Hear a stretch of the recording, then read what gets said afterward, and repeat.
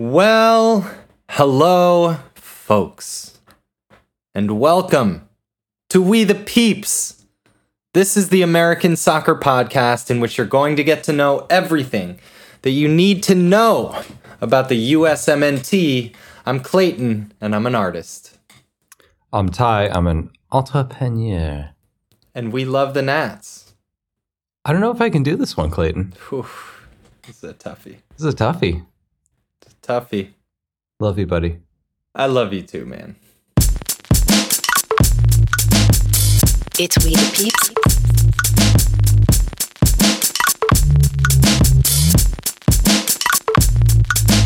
It's We the Peeps.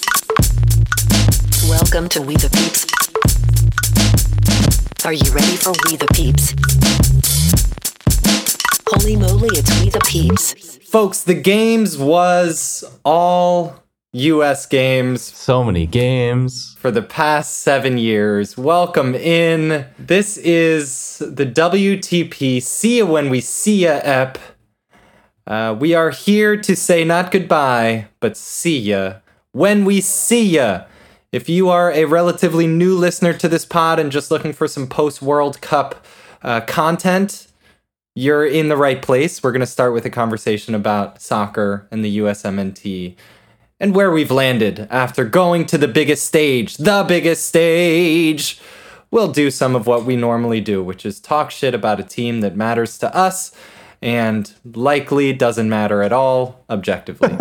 Well, then, that's the whole thing. That's the whole point.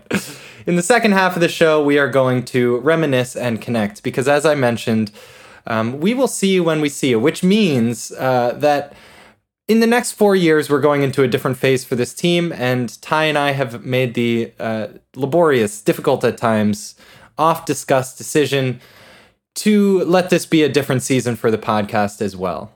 We are going to go into something of a winter for the WTP pod, and we will be joining you if we feel like it, when and if we feel like it.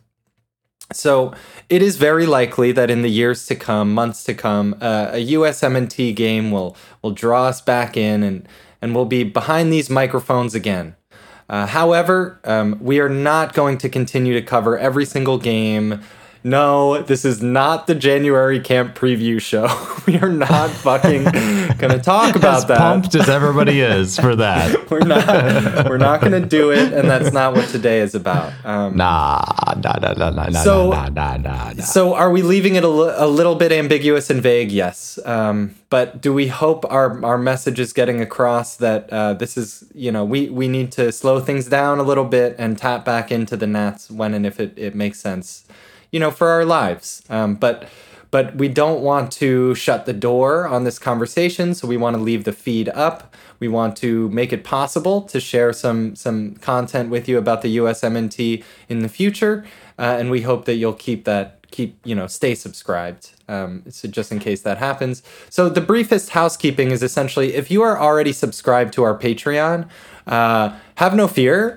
We're going to go ahead and discontinue that from here on out. So I'll hop on as soon as this episode goes live. I will hop on to the Patreon, and we are so grateful to all of you who did choose to support the show over the past year and a half or so since we've had the Patreon going. Ups. Big, huge ups. It has made Thank you for the money. It has made an enormous difference in our lives. It is part of the reason why this pod continued as long as it did, straight up. So your contribution made a difference to the Nats. It made a difference to our lives, and hopefully to anybody else who got to enjoy this show for free. Thank you to the Patreons. Thank you. And just to highlight it as well, I mean, we announced that, but it's also just a great chance to look back at the show and the community that we've built and the amazing and fun experiences that we've both had. So, I'm glad to be able to do that, even though it's in the context of this kind of shift that is sad, but after the World Cup, it makes sense to take the kind of step back in every facet and celebrate all of the great things that we accomplished together with all of you people. Yeah. Yeah, there it is. There it is. It is sad. It is hard. And I think in some ways the reason it took us so long to get to this pod is because there's a decent amount of emotional processing that has had to happen behind the scenes to get into this conversation. But Ty, I think you're ready. I feel ready. Let's go ahead. Stay tuned, folks, for later in the episode when we reminisce. If you've loved this show for years, I hope you get a lot out of that conversation. But first, let's feed these hungry birds with some Nats content. Ty. So hungry. I'm so hungry.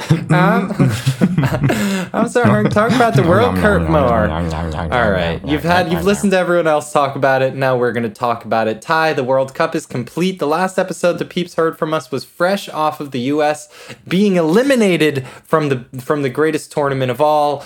And since then, a number of important developments have occurred in the world of soccer. Number one, first and foremost, Lionel Messi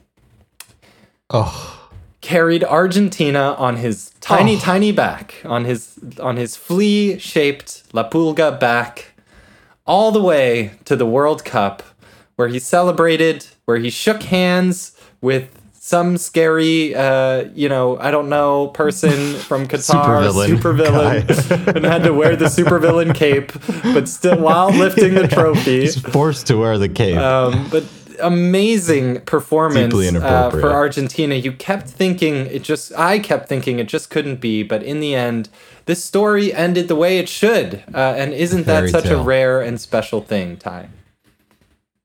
It is. And it was, as far as I'm concerned, the best World Cup final ever in terms of the game itself. And just absolutely unforgettable, and so happy for Messi.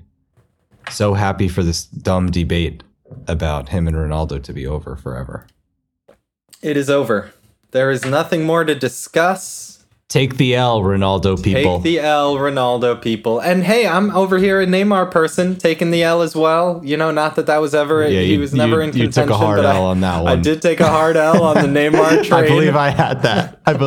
You did have that. My bracket was great after the round of, once we got to the round of 16, but the farther Messi went and the more Neymar dived and twirled, the worse it got.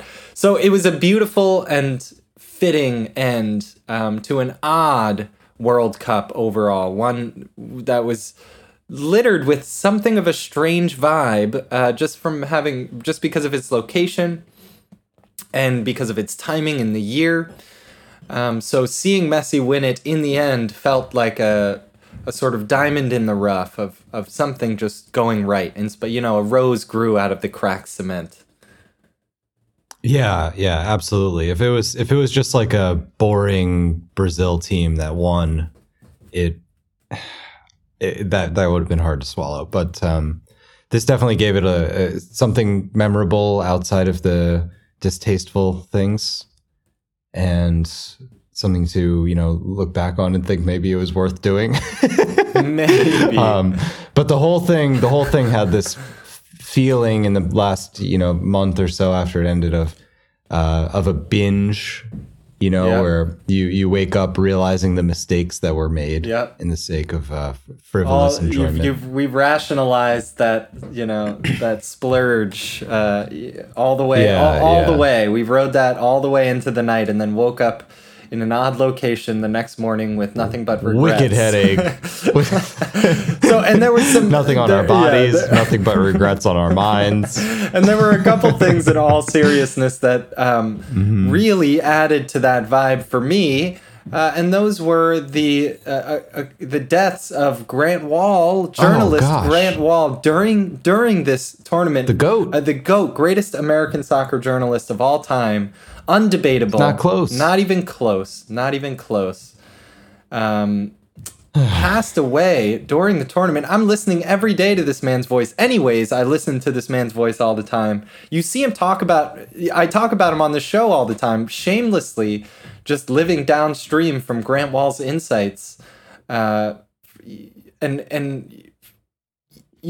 just took for granted his presence in my life and in my ears.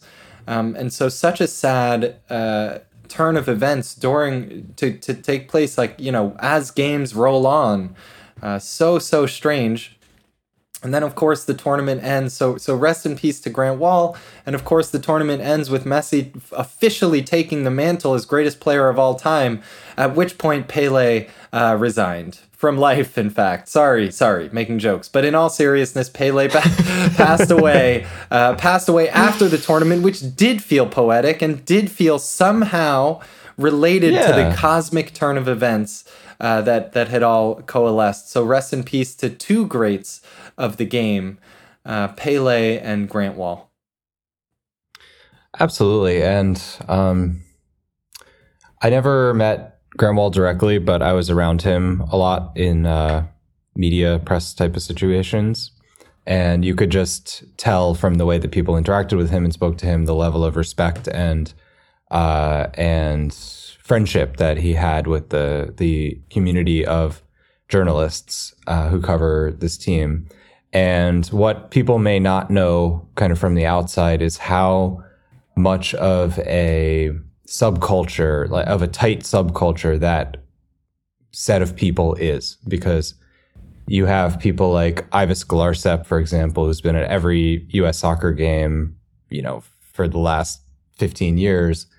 And there's really not that many of them that do the rounds the way that Grant has and the way that others have.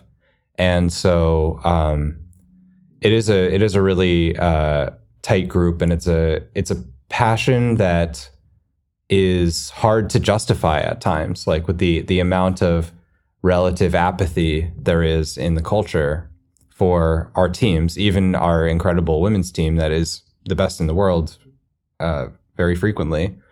The level of, you know, cultural, you know, impact can be low, and the level of attention can be kind of depressing. Yeah. And so Grant is somebody who pushed through the worst of those periods and got to see an era where U.S. soccer is a respected and understood and kind of, you know, more impactful thing. And he will be sorely missed. Every bit of work that he did led to the culture that we have today. And we have tried to carry on that kind of tradition in our work and try to build on that. But, you know, really where U.S. soccer is today owes itself in some significant part to Grant's life and work. Agreed. It is a genuine loss for the U.S. soccer community. A genuine loss. Ty, what else stood out to you about? Well, actually, is there any more to say? A word on Pele, if you would.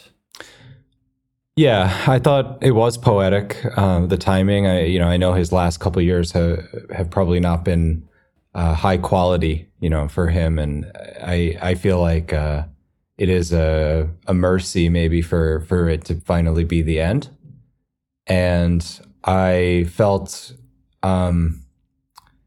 it felt very meaningful that as Messi's arc was closing, Pele, you know, in that era of his life, that Pele's arc closed, and you saw that aspect of that handover or, you know, spiritual succession between the two of them. And I think it's interesting to kind of look back at the history of the game, and I guess Pele kind of represents a middle period where you had some, you know, very early stars like Di Stefano, for example, or Puskás, who brought the game to prominence in a worldwide sense. And then in the post-war era, you have Pele really defining the brand of soccer as a global cultural force, and, you know, namely through the Brazil team and the sort of glitz and attraction of that team and that brand. He was the most important human being in the development of soccer as what we know it today. Yeah. So that's the it's an incredible thing to look back on his life. Not, you know, obviously on the field accomplishments are one thing, but what he did to the culture, particularly the culture of the United States, particularly the culture of New York City, is really pronounced and really critical. And it has been great having this occasion to kind of remember that impact and really understand it for what it is, because it's so easily forgotten, the importance of everything that he accomplished in his life and gave to humanity, right, in a very broad sense. Yeah, we grew up in a Pele household, right? So I think that probably means different things for different people. But Maradona, I knew who he was, but Pele, the professor, shouts to the professor, our dad, he actually cared about Pele, and maybe that has to do with the Cosmos, right? I don't know, but but he was the professor saw Pele and Beckenbauer back in the day at Giant Stadium, and I think the thing that you have to think about when we're here because of Pele. We are here because of Pele. When you celebrate someone like Pele, you have to think about. I love me some Anderson Silva, but the reason, one of the things I love about MMA fighter Anderson Silva is that the MMA itself was recently founded when Anderson Silva became a star.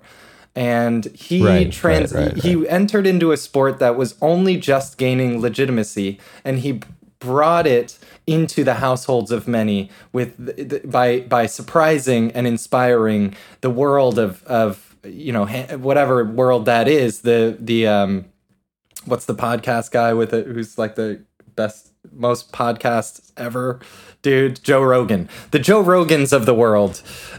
He entered into this world of bruisers in a sport that didn't really exist and didn't matter to most, and surprised everyone in the sport, and then brought it to households that had not recognized or understood that the sport was there. And that's what Pele did. So you have to think about a sport that is around, is kind of serious, but perhaps not taken all that seriously. So how about those like Red Bull flying squirrel competitions, right? Like, we know it exists. Yeah, it's being competed, right? We know it's there.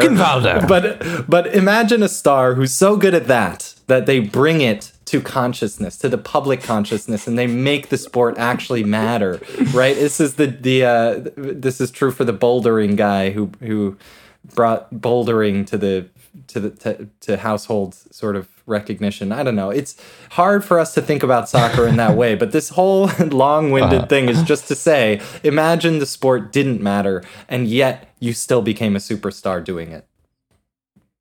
Yeah, it's incredible.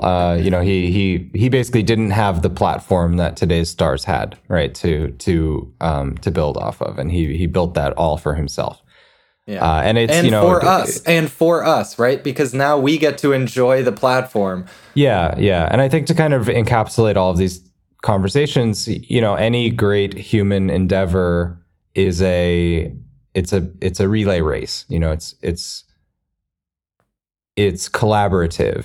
It takes lots of individuals doing their best to contribute to change that we want to see, And so we have the kind of thread of trying to make U.S. soccer impactful, and we share that with Grant Wall, and we in our own small way have tried to build on what he did, but in the broader sense of creating the joy of sport or bringing that joy to people, we are also contributing to what Pele started, And I think all of us who care about this team, who care about the sport, who take our children to teach them the sport so that they can feel that joy, or we take our family to games, or we talk about the sport with our friends, we're all participating in this larger human endeavor of trying to make a better world that includes more joy and includes more connection and less racism and less strife. And so, all things have beginnings and ends, and those ends aren't necessarily moments of sadness, but they can be moments of celebration. And so I saw that in what happened with Grant, and I saw that with what happened with Pele, and, in a very, very small way, the end of kind of what we're doing maybe is the beginning of what someone else can do. And I hope that everyone sees it in that way, that these people's lives aren't just done. What happens now is really what matters. Oh, Beautifully well said, Ty. Whatever you do after this podcast, you're going to be successful. I'm sure of it. Thank you, genuine thank yous and and eternal peace, please, to Grant Wall and Pele. Speaking of contributing to the greater initiative. How that is so important to the. I would say good, but we're talking about the USMNT, so I'm going to go with initiative. There's only bad to talk about. Folks, the US gave us my segue of choice will be that Gio Reyna has loudly and publicly failed to collaborate with Greg Berhalter. Perhaps it is indeed the other way around. The USMNT gave us exactly what we asked for, no more, no less. Nuts on, just exactly what we asked for. Young players doing pretty well, changing the perception of US soccer, moving the needle, and getting knocked out in the round of 16. All right, we'll take it. In the weeks that followed, we heard nothing about that performance. The only thing anyone has been talking about in the weeks that followed the USMNT's World Cup performance is Gio Reyna, the fact that he didn't play until he did, and why, and all the ins and outs of that, I guess, if there is really that many ins and outs to parse at all. Basically, here's what I've picked up since the end of the tournament is he was told that he wasn't going to play. He was a dick about it. He was a little bit of whiny and didn't try and practice. Or sorry, that he wasn't going to start. He was going to play, but he wasn't going to start. And he knew this because he wasn't on the starting 11 in training. And so he was a little shithead about it, it sounds like. And then, Greg Berhalter benched him for a while. He apologized. He was brought back into the fold. They moved on. The U.S., got knocked out. He played a 45. And then Greggy B went and said it to someone afterwards. Ty, am I missing any important details here? Is there any important shit we got to cover? Well, I think the specifics are what makes all the difference, right? Because there's a way for that story that you just described to be perfectly innocuous and typical, and that happens all the time in sports teams around the world. The specific details that kind of irk me or get my ears perked up about this situation is that Gio was told he would have a, quote, minimal role in the World Cup, and why has not been explained. Why would one of our most talented players have a minimal role in the World Cup? Second, the nature of the response with Greg. He apparently put it to a vote whether they should send Gio home or not. And then once it was determined that Gio was going to stay, made each player tell Gio that he needed to apologize to them. So he created this kind of weird, cult circle of people. It's like the circle. It's like the shame walk in Game of Thrones or whatever. Like you have to be publicly humiliated in view of all of your teammates. Yes, it's Game of Thrones meets Love is Blind.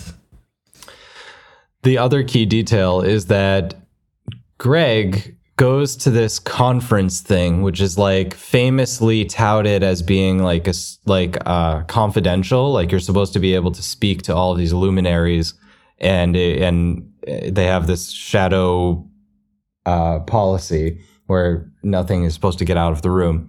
It's the Illuminati. Of course, that's not going to happen. The quarterly Illuminati. It was the quarterly Illuminati. It's very conference. Cloak and Dagger. There's a lot of. It's really strange.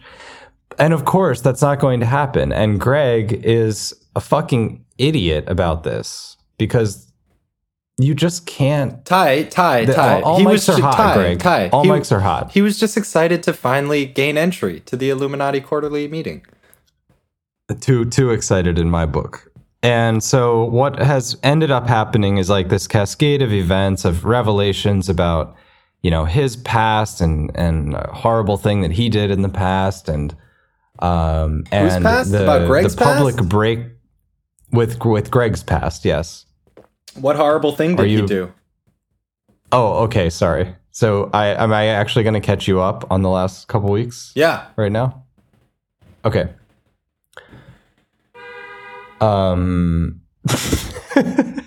Give me the highlights, dude. I think our listeners have been paying about as much attention as I. No, that our listeners, I think, know this already. What? All right. Well, while you're looking for that, yeah. you look up that, and I'll say my take on this, which is, I am sure that. Oh, well, to Ty's, first of all, to react to Ty's point, it's the way it was handled, right? This type of shit goes down all the time, but the way it was handled sounds really weird. The fact that shit was put to a vote, too much things are being put to a vote. Hearing about the one with Tyler Adams being the captain, that's cute. I'll take it. I think that's a really sweet way to decide that. But these are weird things to put things to a vote to. And then just the general sensation that Greg is like a tinkerer and manipulator of people is growing uncomfortable over time. And this is an example of maybe too much information where we find out he's indeed even more manipulative than maybe we thought he was. My take on this in general is that Gio Reyna is a 21-year-old young child who, and Greggy B is a, 50-something-year-old, 40-something-year-old, grown-ass man who is in charge of all these 20-something-year-olds. And there's a power dynamic. The fact that he was unable to get Gio Reyna to have a decent attitude on day one of the World Cup is Greg's fault, right? So I don't care what attitude problem Gio has. I'm sure he said some douchey things or he was a dick about it. But to have drama erupting on day one of the World Cup is Greg's fault regardless, because he is the adult in the room. Yeah, 100%. And it just makes me so sad. Like, you had that visceral reaction to seeing Tim, Gio, and Pulisic. I lost my mind. On the field, as the front three. It just makes you wonder what this team could have done without this bullshit happening. Right? Yeah. So, Act 2 is the true soap opera part of this, which is that it emerges that during the World Cup, an anonymous tipster told U.S. Soccer that Greg, during college at UNC with his girlfriend, he kicked his girlfriend at the end of a drunken fight. That girlfriend is now his wife. This anonymous tipster tells U.S. Soccer. Of course, U.S. Soccer has a obligation and duty to investigate this fully. So they immediately sort of pseudo-suspend Greg, who doesn't really have a job anyway, and start conducting an internal investigation into this. As soon as that emerges, Greg tries to get out in front of the story by writing this letter about how, yes, this happened. He describes it in what I presume is the most charitable possible way. The statement is signed by both him and his now wife. So I can understand why it becomes very sordid very fast. I can totally understand why you chose not to address that in your first hot take. This all feels like okay. I mean, look, do I care about domestic violence? 100%. Not okay. Not something that we should take active, measures against at all times. However, none of this. Here we go. Here we go. Classic WTP content. None of this feels productive. Okay, none of this feels productive. What are we doing here? Well, it's incredibly not productive, and that's not the point. And so people immediately start to put two and two together, knowing that the best friend of Greg Berhalter's now wife, Rosalind, was her teammate at UNC, Danielle Reyna. And so people immediately start to connect the dots and realize that, yeah, it was probably Danielle Reyna who decided to call U.S. Soccer and deliver this information during the World Cup about Greg. I see. And then it is confirmed that it was indeed her. And it turns out that the two families are in this horrible feud, basically, where they knew this about Greg, but they didn't say anything until Gio's playing time was threatened. Now, and this is horrific and distasteful in every regard. And on top of just being like an example of the depravity of man, it is so sad because the Berhalters and the Reynas are like this like OG US Soccer, family connection where the two of them, the two men played together. Danielle Reyna played for the Nats at one point. And, Greg has described coaching Gio as almost like coaching his own son. So to understand how far that relationship broke down is very saddening. And I just don't understand why the sport in this country attracts so much insane abuse and terrible, like, well, what's with this? We talked about we have all these investigations going on with NWSL and like all the horrible shit that coaches have done, and it's unbelievable. So sad. We talked as well about it's heartbreaking. We talked as well about the Glassdoor reviews for working at U.S. Soccer, which are not bueno. Sure, yeah. Apparently, a quite toxic place to be. And Ty, so let's look at this, right? We're talking about what has now become a generational conflict somehow within U.S. Soccer. We're talking about our show, which has taken place over the past 7 years, and we're talking about a cycle that is now restarting and will, conclude in 4 years with a World Cup in the U.S., Canada, and Mexico. When you think about everything you've learned about this team, this culture, and this this micro culture, this microcosm of the universe that is U.S. Soccer. Thinking back over the past 7 years, and then even learning about the 80s and the 90s from Dr. Joe Macknick and doing our COVID reviews of old games and all this shit, right? We're now seeing what is unfortunately, although alarming, unsurprising toxicity coming out of the community that surrounds this team. How do you actually see this going for the next 4 years? There's a way I wish it would go, which would be a more open and more sort of democratized power structure that is not connected to the commercial interests of MLS. And unfortunately, that's not the case. U.S. Soccer and Soccer United Marketing, which is the commercial arm of the either the Federation or MLS or both, basically guarantee that there's always going to be some level of sort of pseudo corruption that's like just baked into the system in terms of what the priorities and incentives are for different factions.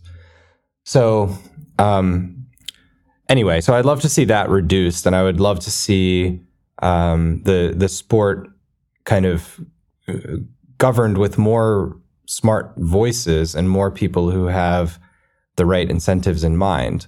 But the problem is, it's related to it being such a small community and tight-knit community, like we were talking about with Grant, is that it's kind of the same people over and over making the same mistakes, and there's not really a large enough group of qualified individuals to push them out of the way, So you're seeing that with the way that the Federation is run, which is like a lot of people have kind of been there for a long time, and that's typically the way that things end up going. And you see that with the MLS coaches, where like, Caleb Porter is about to fail with his 13th franchise. And it's like, at some point you got to realize that this guy's just like not a good coach, but we can't, because we have this like insular community where there's not a person who's like in the wings to take his spot, I guess, or at least a person who people trust. So yeah, I fully anticipate that it will be the same old bullshit, especially the more money is involved, you know, with the World Cup coming here. Yeah, the money gets more, the bullshit gets more. Yeah, but all I can hope for is that part of the effect of the growth of the game is that there's just more scrutiny and more attention, so things are less insular and less myopic. Yeah. You know, and if we, you know, the bigger of a organization this becomes, or of a culture this becomes, maybe the better shot we have of combating some of these forces, you know, and bringing sunshine to the darkness here. But I have to say, you know, I don't anticipate I don't it. think so, right? I don't think so. If I'm being honest, right? And we may as well. This is the See You When We See You app.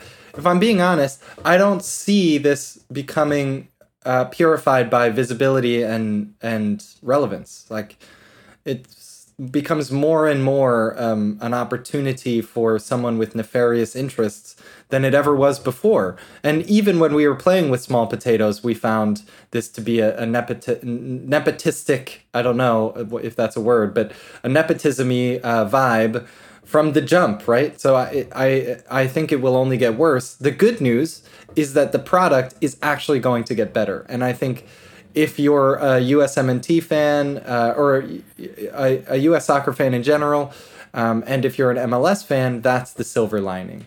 That ultimately the MLS is going to climb and climb inevitably, and it will become one of the stronger leagues in the world inevitably.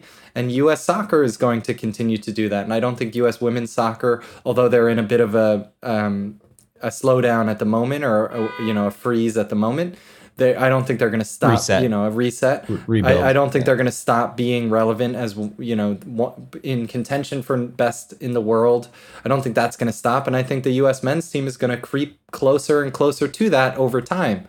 The stuff we have to ignore is, I think, going to continue. Qatari or FIFA stuff, the FIFA shit is going to grow right. in US soccer as US soccer becomes stronger.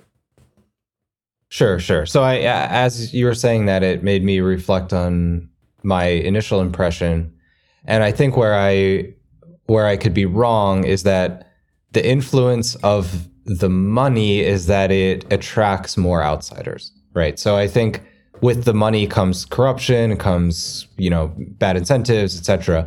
But it does create more of an incentive for people to come in and make change because the financial rewards exist.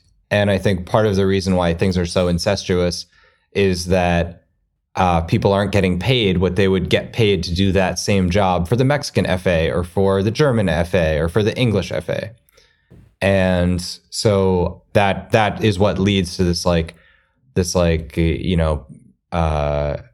backslappy culture where the same people are getting recycled. And I'm thinking maybe the reason why the MLS clubs keep hiring these mediocre coaches to fail yet again with new clubs is just that they're paying a salary where you can't get somebody, who's at a high level from some other league or some other country to come over. Well, so they're kind of just forced to recycle this same pool of mediocrity. I think it's true that the limited funds results more nepotism.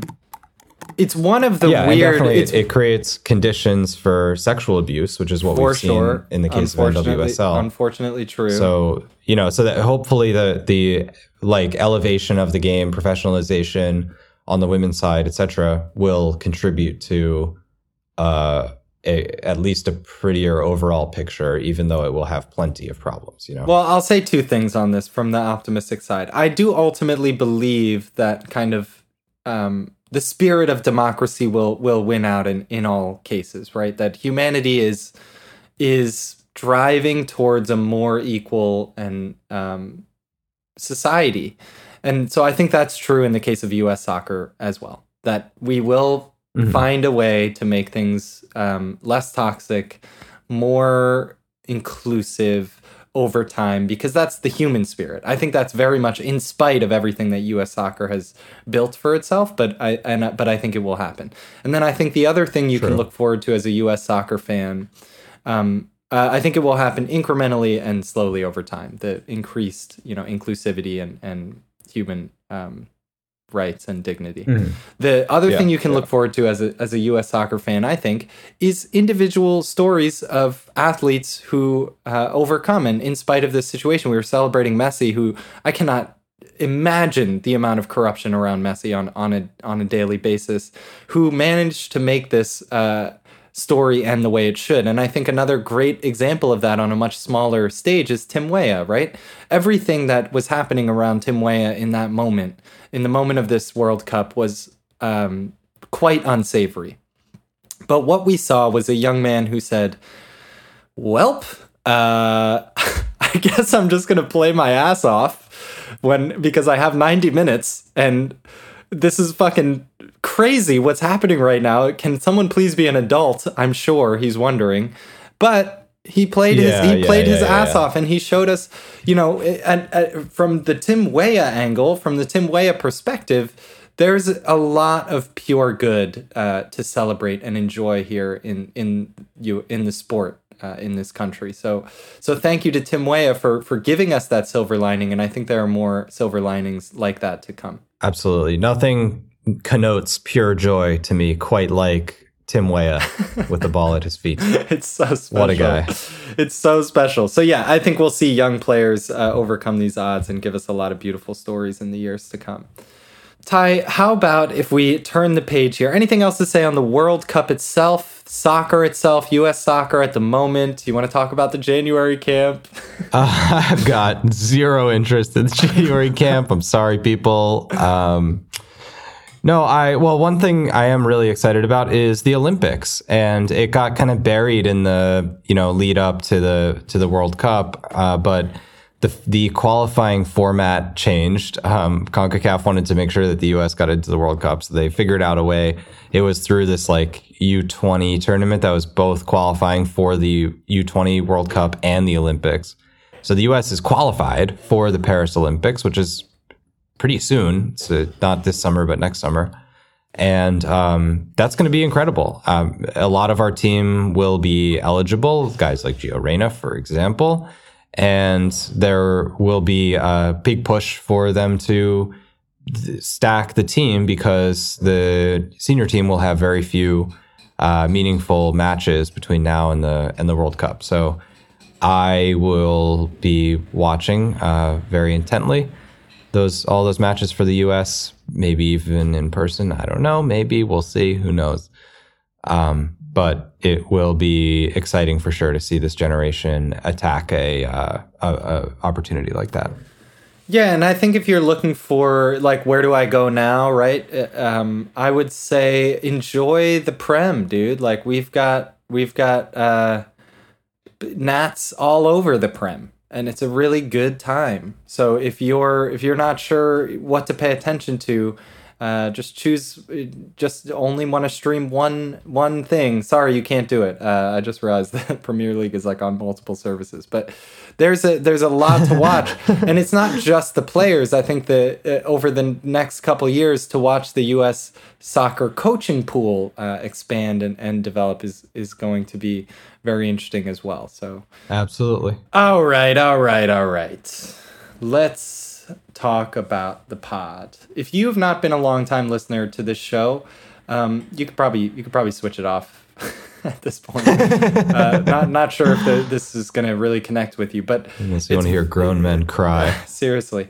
But it's this may be the last time we speak to you for a while, and it's certainly the last time we speak to you in this era of the show, Ty. And it's been an incredible journey. Over the past 7 years, finally getting to see Cameron Carter-Vickers go to a World Cup is just unbelievable. Gosh, permanent fishy. The permafish. What is the what stands out to you? Just looking back over the journey of the show and closing it out with a decent World Cup experience. Yeah, absolutely. I think I've had lots of great memories from doing this show, and underneath it all is just getting to spend time with you.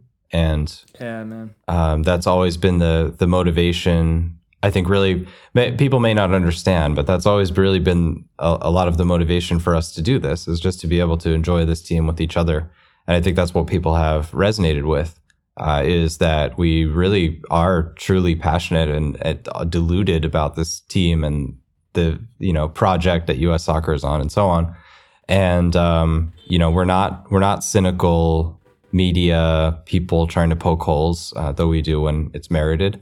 We really care about this. So I think the love and appreciation between the two of us has always come into the show and defined kind of what our style is and the way that we do our so-called analysis.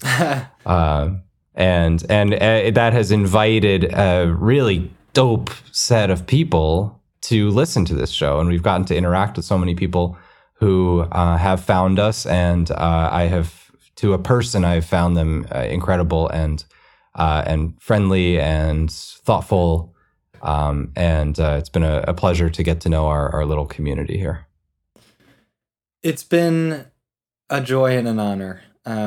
Yes, it is about this. Ultimately, was two brothers trying to hang out, and we managed to do that through all these different cities, all these different moves, all these different seasons of life. We managed to show up for this team.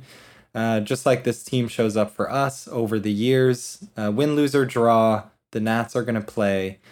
And when you love the Nats, you are putting yourself in a position to connect with the people in your life that you love. That's what this ritual is about. It's about giving us a reason, right? It's the same as church on Sunday, if that's something that you're into. It's the same as, celebrating New Year's together. It's just a thing that we pretty arbitrarily settled on because we need reasons to stop what we're doing, to forget about work for a second, and to be together and to share emotion over something, anything. And in this case, we chose soccer. Yeah. And for me, I don't know about other people who listen to this show, but for me, the reason why I follow this team above all others, why I follow the national team game above the club game, and why I follow soccer above all other sports, is that I deeply love our country. I think it can be so much better, and I'm passionate about changing it and seeing it become better.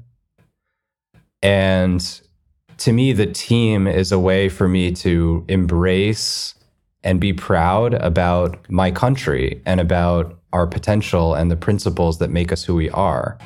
And I see those principles play out in the way that, both the men's team and the women's team play and operate and comport themselves and act as public figures, some notable exceptions. And so for me, the team is specifically an outlet for my patriotism, and in a kind of non-toxic way. And it's a way for me to root for this country without feeling like I'm rooting for the bad guy or the bully. Mm-hmm. And I hope that we've given people some of that sense, because, the other thing that's happened over the course of this 7 years is that our democracy has become fractured and fragmented in a way that we couldn't have possibly imagined, and our society has devolved into chaos and into violence and literal bloodshed and deaths, in the Capitol. And the team and the symbolism of it can be a part of that healing of overcoming that, to discover an Americanness that can be shared and that can be just unified around pride in what we're good at, instead of constant fighting about what we disagree about. Yes. So I hope that we've been able to bring that to people. And that's for me always been a big part of the motivation for why this team and why this sport, is that I think the country needs a way to, promote and be proud of Americanism without it being violent, without it being oppressive and colonial, and racist, right? Like, and so racist, we in this joy, we're given an opportunity to rise to the higher, vibrations, the higher energies of what it means to be human.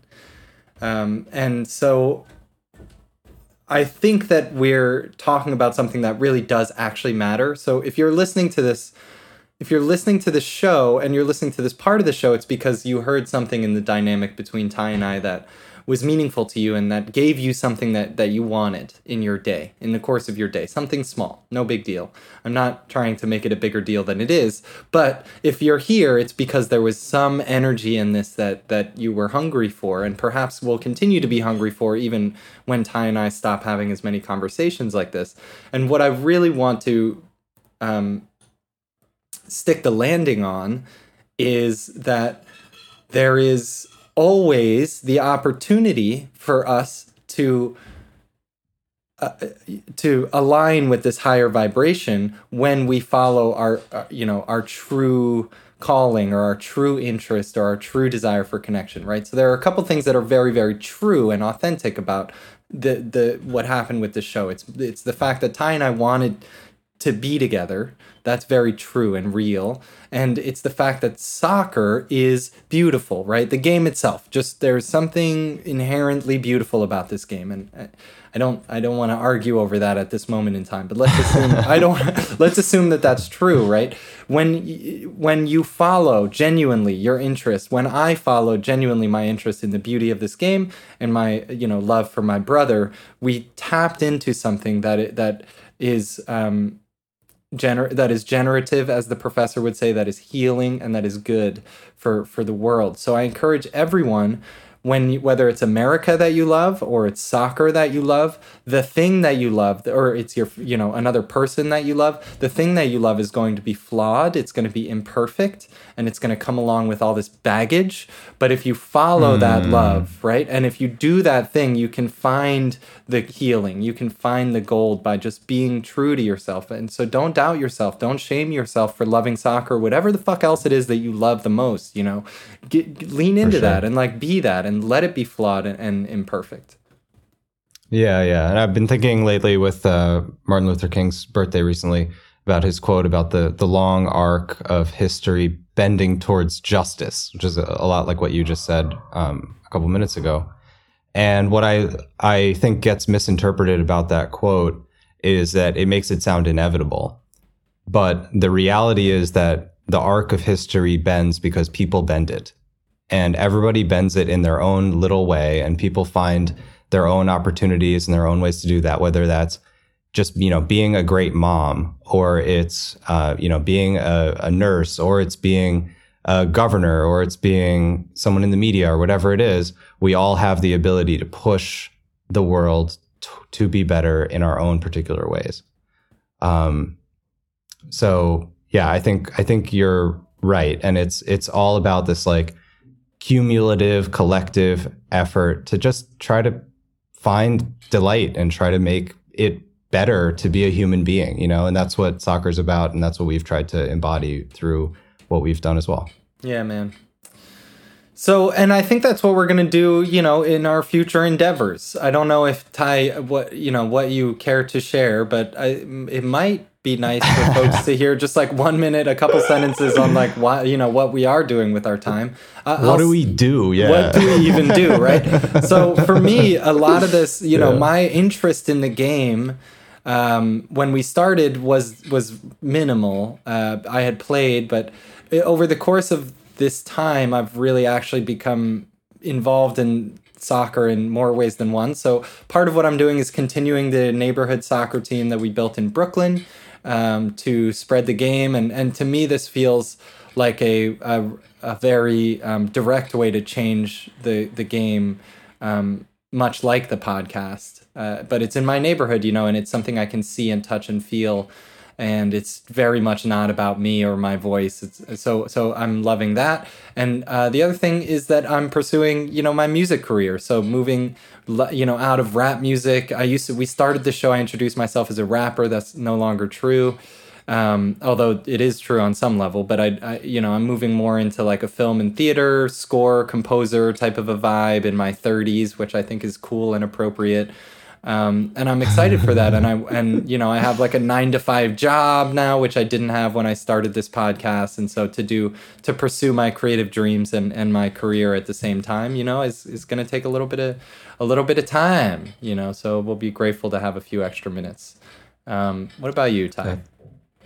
That's right. And I just want to highlight quickly that any piece of music, any effect that you've ever heard on this show, and all of the mistakes and horrific things that I've said that you didn't hear sure. are because of Clayton and because of his talent and ability to manipulate audio and create a aural world. So thank you, Clayton, for all of your hard work. I truly appreciate it. And yeah, as for me, I started introducing myself, I think, as a web designer when we started this show. And that was the majority of how I was spending my time. At that point, I did have my company, Cantilever. We were probably 3 or 4 people then. And most of what I did was design websites and work with other people to build them. And now the company has grown to about 15 people. So I'm much more of a, leader, manager type of person now. I'm very rarely a web designer, which is why I changed my my intro. And yeah, it's been quite a shift, quite a change in my life in the 7 years that we've been doing this. And I feel, empowered to try to make the impact that I want to have in the world. And I feel very proud of what I've, been able to accomplish with a group of amazing people. So certainly, if you have any web design needs, please reach on out. Cantilever.co. And we can cut this if you like, but also involvement in the city council, right, in North Jersey, which I think is really cool. Yeah, I've been a volunteer locally in my town in New Jersey with the Environmental Commission. So not city council, but city council. Just a volunteer commission, and that's been really cool. And it's been a way for me to explore, the world of public service, which I think is a critical aspect of civic life that is just dead in our generation, and I think desperately needs attention. So I've quite enjoyed that, and that's been an aspect of my life that has happened really since we started this show. It's hard to think about, but when we started this show, I guess I would have had a 4 and a 1-year-old. We're now 8 and 11. It's pretty incredible. Just everybody check your math. Yes, they aged at the same rate. Yeah, that's how that works. Well, the reason I forced you to share, the reason I kind of awkwardly forced you to share that one is because I think it's related to where the energy of this show is going, right? I think that you and, both of the... I think that the energy that we've been putting into this show is going to these other relevant, related projects. And I think that's important for the listeners to understand, is that we're not ending, the efforts put in on the show. We're further refining them and realizing I think we've learned a lot from this show. And I can say for sure that I've learned a lot from doing this show, and that like the endeavors I'm pursuing, right, I guess after, so to speak, after this era of the show, are directly related to the efforts put into this show and the ways in which I've grown like on this air and being a part of this project. 100%. Yeah. And one aspect there that I would like to highlight is really some of my peak memories or most precious memories of doing this show are the times when I've been able to go cover the team in person and get credentialed and walk around a stadium like I own the place, because I can walk into any door and bring my computer to a stadium, which is cool. Eat free food. Fucking nerd. It's fucking awesome. But those first couple experiences where I was able to ask questions of the team and be around the professional journalists and be around the broadcasters and have these conversations in deep corridors of giant stadiums. Those were really like challenging things for me to learn how to do. There were things that I was nervous to do. And so coming out of this, I know that I can do that. You know, I know I'm capable of trying to find the story, you know, trying to make connections, trying to talk to people who are, you know, incredibly accomplished and build a bond with them, you know? So I feel that this show in general, but specifically that, has really challenged me to grow as a person, and that those skills are just beginning, you know, and that this is all just it's all been a primer in my growth as a person that I will continue, you know, and I think that is exactly what you're saying as well. It's like you learn a lot when you just try to do something, you know, you just try to make something for an audience. It asks a lot of you. It creates moments of doubt. It creates moments of joy. And, you know, especially when it's just the two of us trying to figure out every single job involved in doing something creative. It stretches you, and it really helps you grow. So I guess I do recommend it. Yeah. So a couple things, right? A couple things that to tie this up. One is, so all that being said, what that means to me is, one, if you are listening to the show, if you have listened to the show, you have directly impacted the trajectory of my life and Ty's life. And so thank you. Facts. Thank you Thank for you. helping us grow in the ways that you have helped us grow.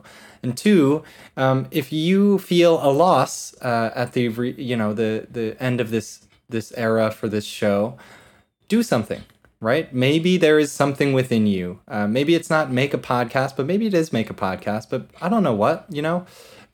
Contribute to this culture. If you're feeling like this energy that is missing from your life, it might be because there's a calling within you to contribute to something like this. Hell yeah. So consider doing that. Ty, let us close on just a few popcorn memories. Talk to me about something you remember. Let's do a few that from the show that was a good time. For me, I asked when Greg was hired, Ty somehow got me into a U.S. soccer thing in Manhattan, and was able to ask Greg and Will Trapp, what is the strangest thing that ever happened to you on a soccer field? And Will Trapp is not an entertaining dude, so his answer I'll just ignore. However, Greg Berhalter's answer was pretty solid, which is that he had his chain stolen from him on the field in New Jersey. Fantastic. That is an incredibly New Jersey. It's so New Jersey. Type of I was thing in the that happens. elevator It's with amazing. Ernie Stewart. He knew I knew who he was. Oh my God. Yeah, I guess I'll start. Roughly chronologically. The first episode we did, I was in our father's art studio, and I remember doing my Jurgen Klinsmann impression, which was great. May indeed have birthed So I love the show. Jurgen Klinsmann impression. Yeah, that kind of did birth the show. And another key memory to do with our father, the professor, is that I actually got to film live with him during the Costa Rica World Cup qualifier last cycle, and that was very precious. It was great to be able to share that with him and you know, show the world kind of the bond between him and us that has been forged through this game and is you know, enduring. Yes, the Dave Sarukhan era for me is, we joke The about entire it. Dave We joke Sarukhan about era. it, but it really was, in retrospect, such a golden era. When Peak Nats. it was peak Nats. You just couldn't, like, Should have kept him. we should have kept him. The You just fuck? couldn't. The stakes were so low, and we're actually likely to go into something of a Dave Sarukhan era right now. But the stakes were so low. It was such an odd time. Everyone was so young, and Sarukhan just made very normal decisions. You know, he just did really. Didn't want to rock the boat. He just did really straight down the middle. Everything, and it was just such a nice time. Bobby Wood scored against Brazil. Fuck yeah! Or I don't know who it was. Netherlands maybe. I don't know. I would like to popcorn everything to do with Kwame, who is Yes. our official third host and a wonderful, wonderful man and creative collaborator, and we truly appreciate.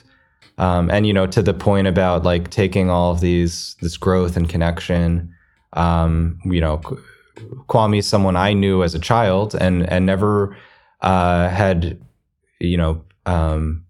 been able to maintain the connection the way that I wish that we had. And so through this show, we've been able to kind of build that friendship now that is enduring and super meaningful. And I love Kwame. So thank you to Kwame for everything you did for this show and being such a great friend and collaborator.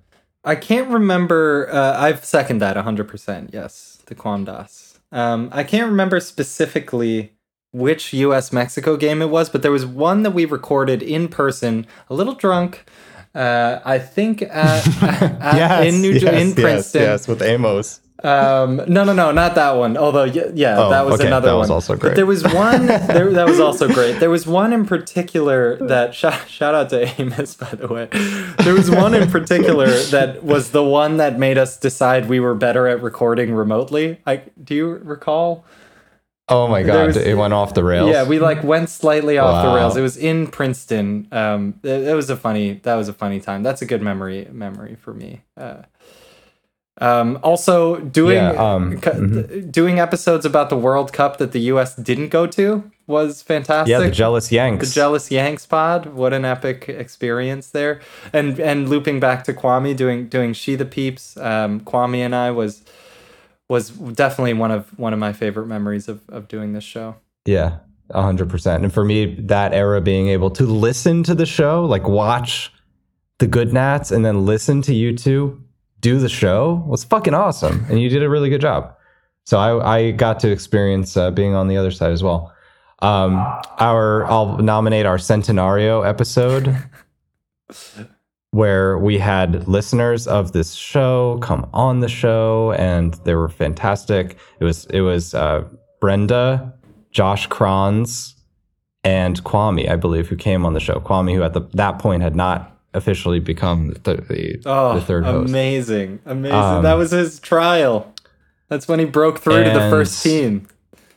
Yeah, and it was just so special to understand and see the connection that was forming, between people from all over the country, literally East Coast to Hawaii, and across so many backgrounds and histories, but all united around the idea of this team. It was exactly what we thought this community should be all about, and that was very gratifying. Yeah. We spoke to Dr. Joe Machnick during COVID, the COVID era of the show. Fantastic, but that is such an unique experience in my life of feeling like understanding how small the world is through the internet. We're suddenly talking to Dr. Joe in COVID, incredible. And then shout out to, I think, is maybe the most insightful philosophical guest we've ever had, Bobby Warshaw, who broke my mind. Oh my gosh. He broke my mind a number of times in that conversation and has gone on to have a fantastic podcasting career since then. He was very recently retired, you'll recall, when we spoke to him, and had not really established himself as a voice in the game, and now he's the U.S. soccer podcast voice. Yeah, we can take some credit for that, Bobby. So yeah, two guest highlights. I have been a listener of the World Football Phone-In on BBC for 15, 20 years. And the North America correspondent, John Arnold, is somebody I've listened to on that show many, many times. Jarnold. And we invited him onto this show, and he agreed to come on this show. And that, for me, was pretty incredible to listen to someone and think of them as really intelligent and really interesting. And then for them to actually, just be on the phone with us, answering our questions and chopping it up with us was pretty amazing. And then another kind of similar thing is Amobi. I watched Amobi Okugo play for the youth national teams. I watched him play in MLS a bajillion times, and eventually, realized the potential connections and the ability to invite him on to talk about the things that he was passionate about. and got the chance to meet him, interview him, and strike up a bit of a friendship. And that led to the fundraiser that we did during the World Cup, which we raised a non-zero amount of money through. So so Amobi has been a great friend of the show and somebody who I'm honored and pleased to know and be able to learn from, and to amplify his messages is really cool. So yeah, so grateful for all of the guests who we've had on and people we've been able to kind of connect with over this game. Special shout out to Kevin Tower, K-Bot, who may in fact be the difference between me bailing on this show randomly like a year and a half ago and me sticking with it to get to the World Cup. Kevin Tower, you did it, buddy. Thank you for being such a longtime supporter of this show, my creativity in general, but really more so this show. I think it might be the reason we're still friends, and I'm okay with that. I love you, Kevbot. This show is for you. You have your contribution was significant. And we have recorded an episode with Kevin, and that episode was for the US-Mexico game on 9/11 a long time ago, which is one of my highlights. I still have my press pass from that game. Like I was saying, my association with this team is it's not incidental to my patriotism. And so to be able to experience that was very special to me. And I guess that connects also with the video, because I started doing a little bit of video there and kept doing more and more video. And those who subscribe to our channel on YouTube, I'm very grateful for you watching me yak into the camera so much. And I really enjoyed that. I really enjoyed our live streams in general, and being able to have those fun chats with people and get to kind of feel like we're watching the game in a big group was really special. And I'm glad that the internet can always see me freaking out about goals and non-goals and penalties and non-penalties and so on. Oh man, yes, you can see Tiny Ty. These videos are with us forever. But yeah, the video era was great. I want to give a shout out to just this pod. This is not a memory from the actual podcast, but I have all these memories of hard times in my life throughout the past, half decade, and getting through them, processing by watching soccer, by watching games on the weekend. And one of the things that this show did for me was it made 10 to 12 games a weekend relevant to my life. It made it so that I could tune into the Bundesliga and give a shit about Schalke, when it was baby. Matthew Hoppy's on the bench. Better watch bench. This entire game. Which, in a way, I could complain about how much life I've lost to this. But what I'll do, the choice I'll make instead is to be grateful for, how much this game has allowed me to process and how many difficult life moments this game has helped me through. And thank you to the Nats and to this podcast and to the listeners for making every PSV Eindhoven game one I'd consider watching.